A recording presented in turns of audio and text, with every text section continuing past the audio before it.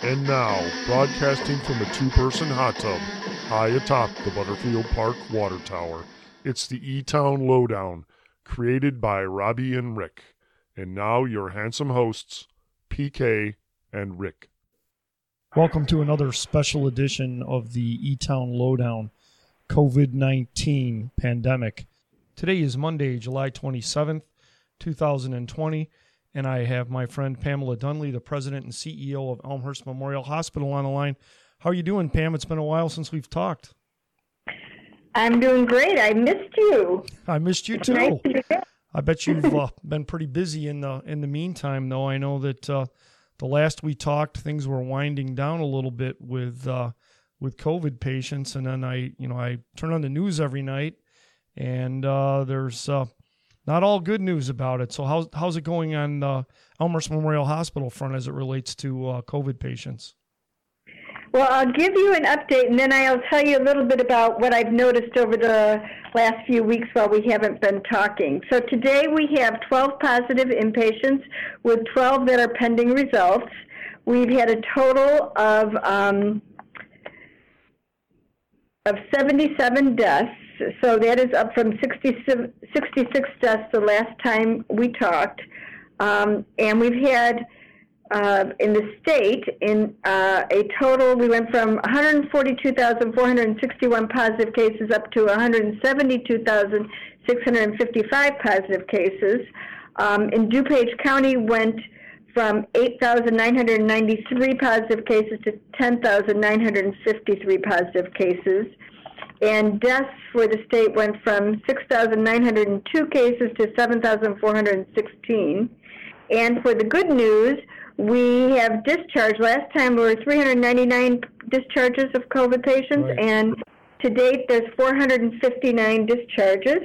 And the state recovery rate from COVID is 95%. Wow. Now, what I would like to say is I've been paying attention. So during the weeks that we haven't been speaking, we were at 12 last time, 12 this time, but we've gone up and we've come down. 12 has probably been our lowest number of patients in the hospital at any one time, but we got back up to 19 patients that were positive in the hospital. And I also get a list of all of the people who get tested in our system and who are positive that don't come into the hospital. And I've noticed there's a lot of younger people coming up positive. People, teenagers and in their 20s, where when we first started, it was 40s, 50s, 60s, then it got more elderly, and now for the last few weeks, I've noticed a lot of teenagers and in their 20s. Now there's still some elderly and some 40s, 50s, and 60s, and there's occasionally a child, like there was a 9-year-old over the weekend. But primarily, it's interesting that there's so many young people coming up positive. Well, I think they're out playing in the summer heat and hanging out with their friends maybe a little more than they were in the beginning, but who knows? How about staff? How are they doing? Well, since we talked last, we have had a total of 7 employees who have tested positive. And again, a lot of that is due to, being out in the community, and they're just one of the many community members getting, that do get the disease. Now, we have tested right now for antibody testing 4,300 people. I can't tell you how many of those were our employees, but we did give antibody testing free to our employees, so a lot of people did get tested. And of the 4,300 people that have been tested, we have a 7.8% positivity rate, meaning only out of all those, 7.8% had the disease at one point in time, whether they knew it or not. And do you have a feeling for how many people of that 7.8% probably knew they had it anyway, or was it a low percentage? No, I think probably many of them didn't know they had it. They just wanted to find out if they had antibodies and find out if they were one of the people without symptoms. Because usually if you've had it, you don't really worry about getting your antibody testing. Although some people did just to know if they had antibodies for the being able to donate plasma. As it relates to the antibody test, should we be hoping that a lot of people have had it already? Well, if you want to get to the herd immunity, yes. But obviously 7.8% is not going to get us to herd immunity. We're not anywhere close, and I'm not necessarily wanting people to be sick. So, yes, it's kind of a catch-22, whether we want people to have it or not. What's the current status of your ability to test? Is it still just people with doctor's orders? Right now, it is still people with doctor's orders. We have, though, had some issues with having enough tests because there were some issues with the test products for a little bit, and we got that fixed, so we had a little bit of a delay. We do some in-house testing, and we do about 1,000 tests per day that go out of house to an organization called ARUP, A-R-U-P, and that takes a longer turnaround time to get results. But we are, for those people that it's not emergent, if they have the results right away, like people who have had major exposures and they need to be tested, but they're not showing any symptoms, we might send them out to ARUP, and those would take 4 to 5 days to come back.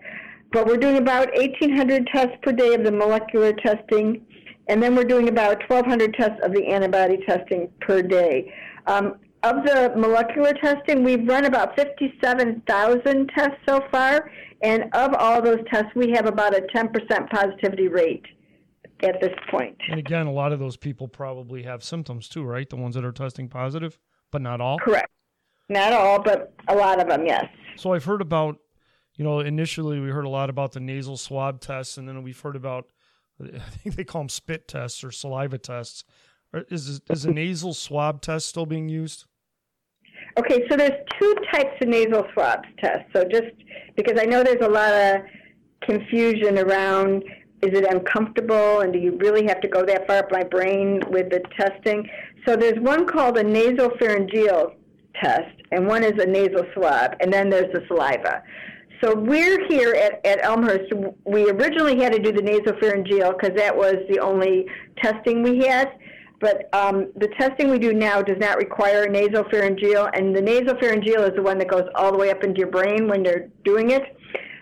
So that's the one that's uncomfortable. But the nasal swab is not uncomfortable. It only goes up a little ways. And all of our testing right now is nasal swab testing. We are not doing any of the saliva test at this point.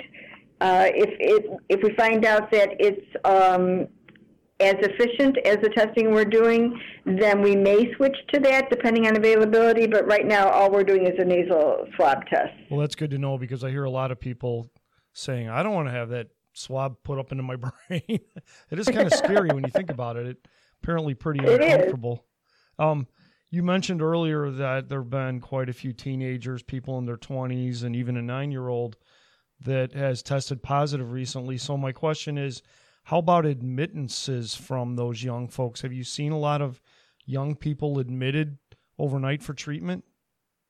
No, usually they're not. The youngest we've had admitted was 19, and we've had some 20-year-olds. I know we have a 23-year-old, I think, right now that's in the hospital and is pretty sick. But primarily it's more the middle-aged and the elderly that end up being hospitalized. And are you seeing for the few young folks you have had that they do have pre-existing conditions, or are these people that are otherwise healthy? It's a mix. I mean, there's both, those that are healthy and those that have pre-existing conditions. How about long-term issues? We had heard back a month or two ago that there were some very young folks that suffered with COVID that might have some longer-term problems as a result of it. Have you seen any of that or heard of any of that? I've heard of it. We haven't seen it here. Well, that's good. So yeah, that's a good thing.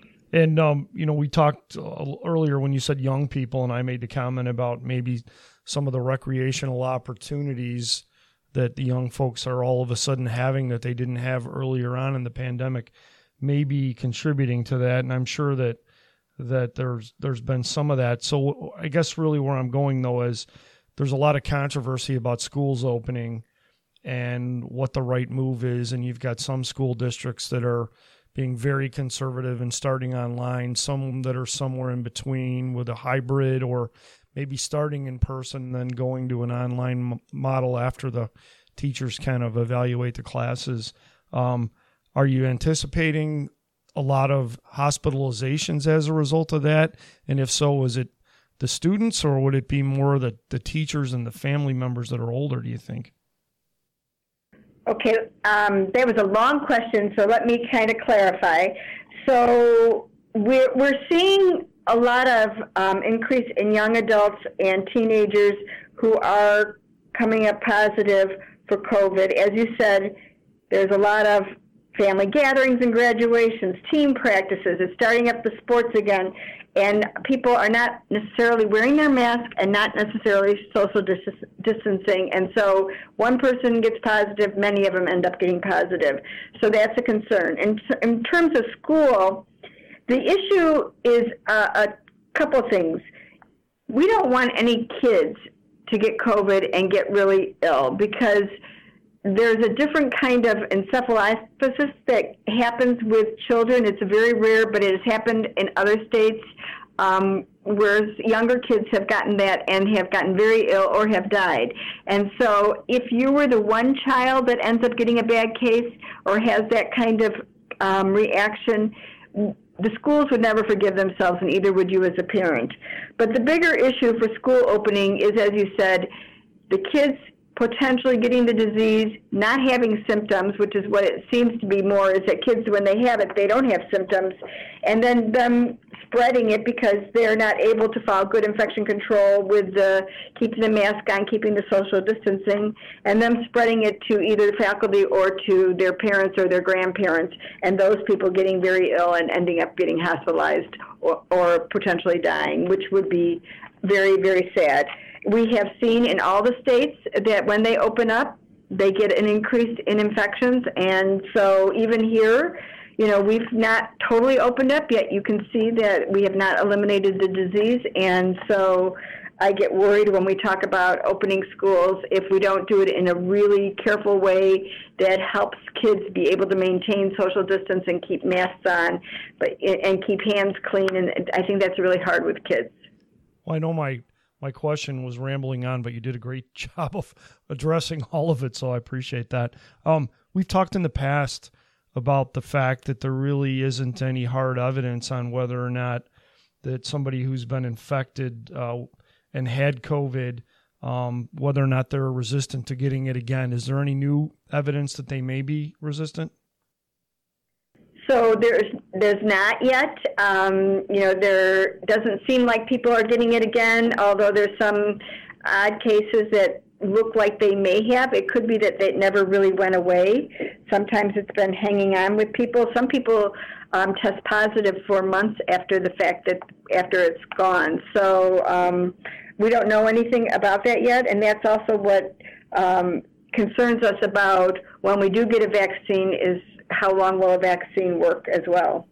We've talked about the use of remdesivir and certain other therapeutics. Are there any new ones that have come on the scene in the last few weeks? So there's really two ways we're approaching medication management with COVID patients. So the one that you talked about, remdesivir, and convalescent plasma, which is the blood that has the antibodies, are two ways to try to eliminate the disease from being in the body, so it attacks the viral load. But there's two other things. It's the dexamethasone and Actemra, which both are work on the reaction the body has to the disease and helps eliminate that reaction, because your body tends to overcompensate trying to heal itself, and then it attacks yourself. And so those two drugs help eliminate that reaction. And so those are two different ways of approaching it, and they are used at different points in the illness. So the first two, the convalescent plasma or remdesivir, you would use when someone's having trouble with their oxygen levels and maybe getting to a point where they might end up needing to be intubated. The other two you would use if they are already at that point of being close to intubation and you want to prevent them from getting worse. We've, over the years, a lot of us that get flu shots, and I'm a big believer in getting a flu shot, but the nurse that gives me my flu shot every year, she says, typically, this is only for 3 or 4 common strains that we expect to be prevalent this year. So do you think that when there is some sort of a vaccine that for COVID or for coronavirus, do you think it'll be similar where there'll be multiple strains and they try to find the common ones, or will it just be one particular strain? Well, I don't have a crystal ball, so I have no idea about that, except for the fact that these kind of viruses tend to mutate a little bit, so change strains. And so I would imagine that there's going to be that question that will happen once the vaccines are developed is will it cover multiple strains or will it only cover one strain at a time? Your nurse is absolutely correct about the flu shots, and that's why some years you get a flu shot and we don't have a bad flu season, and some years you get a flu shot and we do have a bad flu season, and that's because whatever strain that was in that flu shot may not be the strain that is active that year. So, hopefully this, at least with the coronavirus, if we get a vaccine that works on the most deadly or infectious one, and we can prevent that, we will be in better shape. So hopefully the crystal ball's still out. What do you think in terms of a vaccine? Do you think there is some sort of a chance before the end of the year? Well, right now we've seen several companies that are entering the trial phase of a vaccine, and so that's really promising. They're moving much faster than would normally happen. They've got a lot of money coming in and from the federal government that's helping them be able to move quickly on developing this. What we want to worry about is what are the side effects of this vaccine and making sure that it has some lasting effects. So it's not going to be anytime soon, but maybe by December or January, which would be really fast if it did happen. Well, I certainly hope so. So we haven't spoken in 4 weeks, and I know that the hospital still had a lot of operating procedures in place that were helping keep the hospital safe from the coronavirus. So have there been any new changes in the hospital's procedures in the last few weeks? Yes, actually, we moved to having temperature kiosks for all the staff entrances, and so staff are now doing their own monitoring, and we're not having people there monitoring everybody as they walk in the organization. So that's one change which helps us be able to focus our monitoring on anybody who's visiting the hospital or new patients coming in. And we have also tried to, because we know patients really want their family with them when they're in the hospital or their care partners, we have moved from having only one visitor for non-COVID patients to allowing 2 visitors for non-COVID patients, and we have begun to have on occasion a visitor for a COVID positive patient, depending on the situation. As long as the visitors follow the rules and help us keep the organization safe, making sure everybody wears their masks, does their social distancing, follows whatever safety precautions we have, depending on the type of patient they're visiting, we'll be able to continue allowing people in. And I know it makes a big difference for patients when they're allowed to have visitors with them. Sure, and the nurses are on the front lines and have to educate folks and hopefully enforce that. So I feel for them because I'm sure most people are pretty compliant, but I'm guessing just like we see out in public, there's some people that aren't so willing to don that mask. Well, you know what? I gotta say that what you're saying is so true, and I think everybody kind of rose to the occasion while we were in the beginning phases of this pandemic and tried to follow the rules. But as it keeps going longer and longer, I think people are tired and a little more short-tempered. And we have people trying to come in the hospital, and our screeners are not clinical people, most of them. Some of them are, but not all of them. And some people coming to the hospital are not being very nice to them and are getting really angry or refusing to put on their mask or not, just not helping the situation. And I feel bad for our screeners. So I would ask the community, please be understanding and patient. We are only asking you to do things that will help protect your loved one, help protect you, and help protect our staff.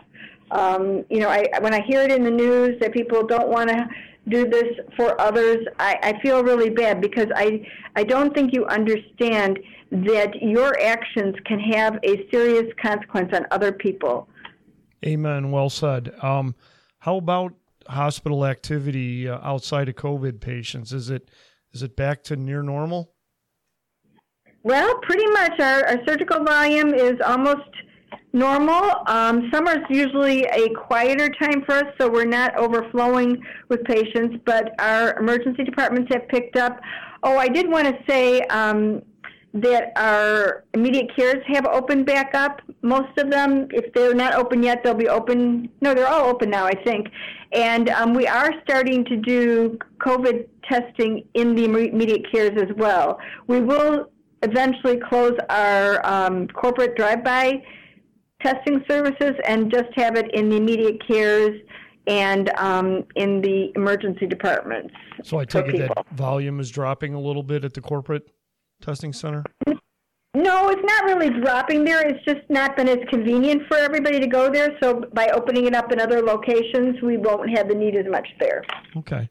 Several months ago, you mentioned that you were encouraging staff to take a few minutes of me time every day, relax somehow, meditate.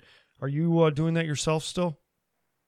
Yes, I do follow what I preach, and I think it's really important to take time for yourself and also to just make sure you understand, that going at full speed and trying your adrenaline going to try to combat this kind of thing takes a toll on your body if you don't relax and if you don't breathe, take some deep breaths, meditate, enjoy nature. I was out all weekend outside. It's just helps you be able to be the best you can be, and I encourage everybody to do that. Were you up in the Arctic Circle?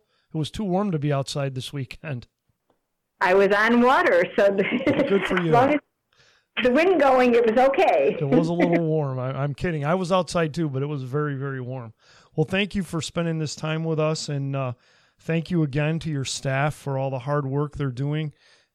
I know things are a little bit easier now, but it still can't be easy inside those walls. So thank you so much. Well, thank you again for doing this broadcast. I do think it's very important for people out in the community to understand what's happening. It's not gone away yet.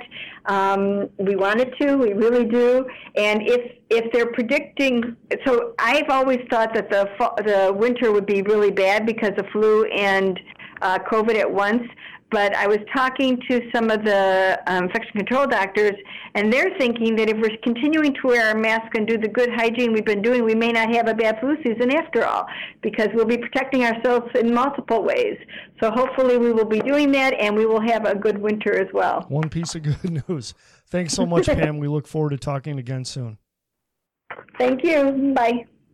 This is Erin Jason, Business Development Coordinator for the City of Elmhurst. Now more than ever, we're asking the community of Elmhurst to please fill out your U.S. 2020 census.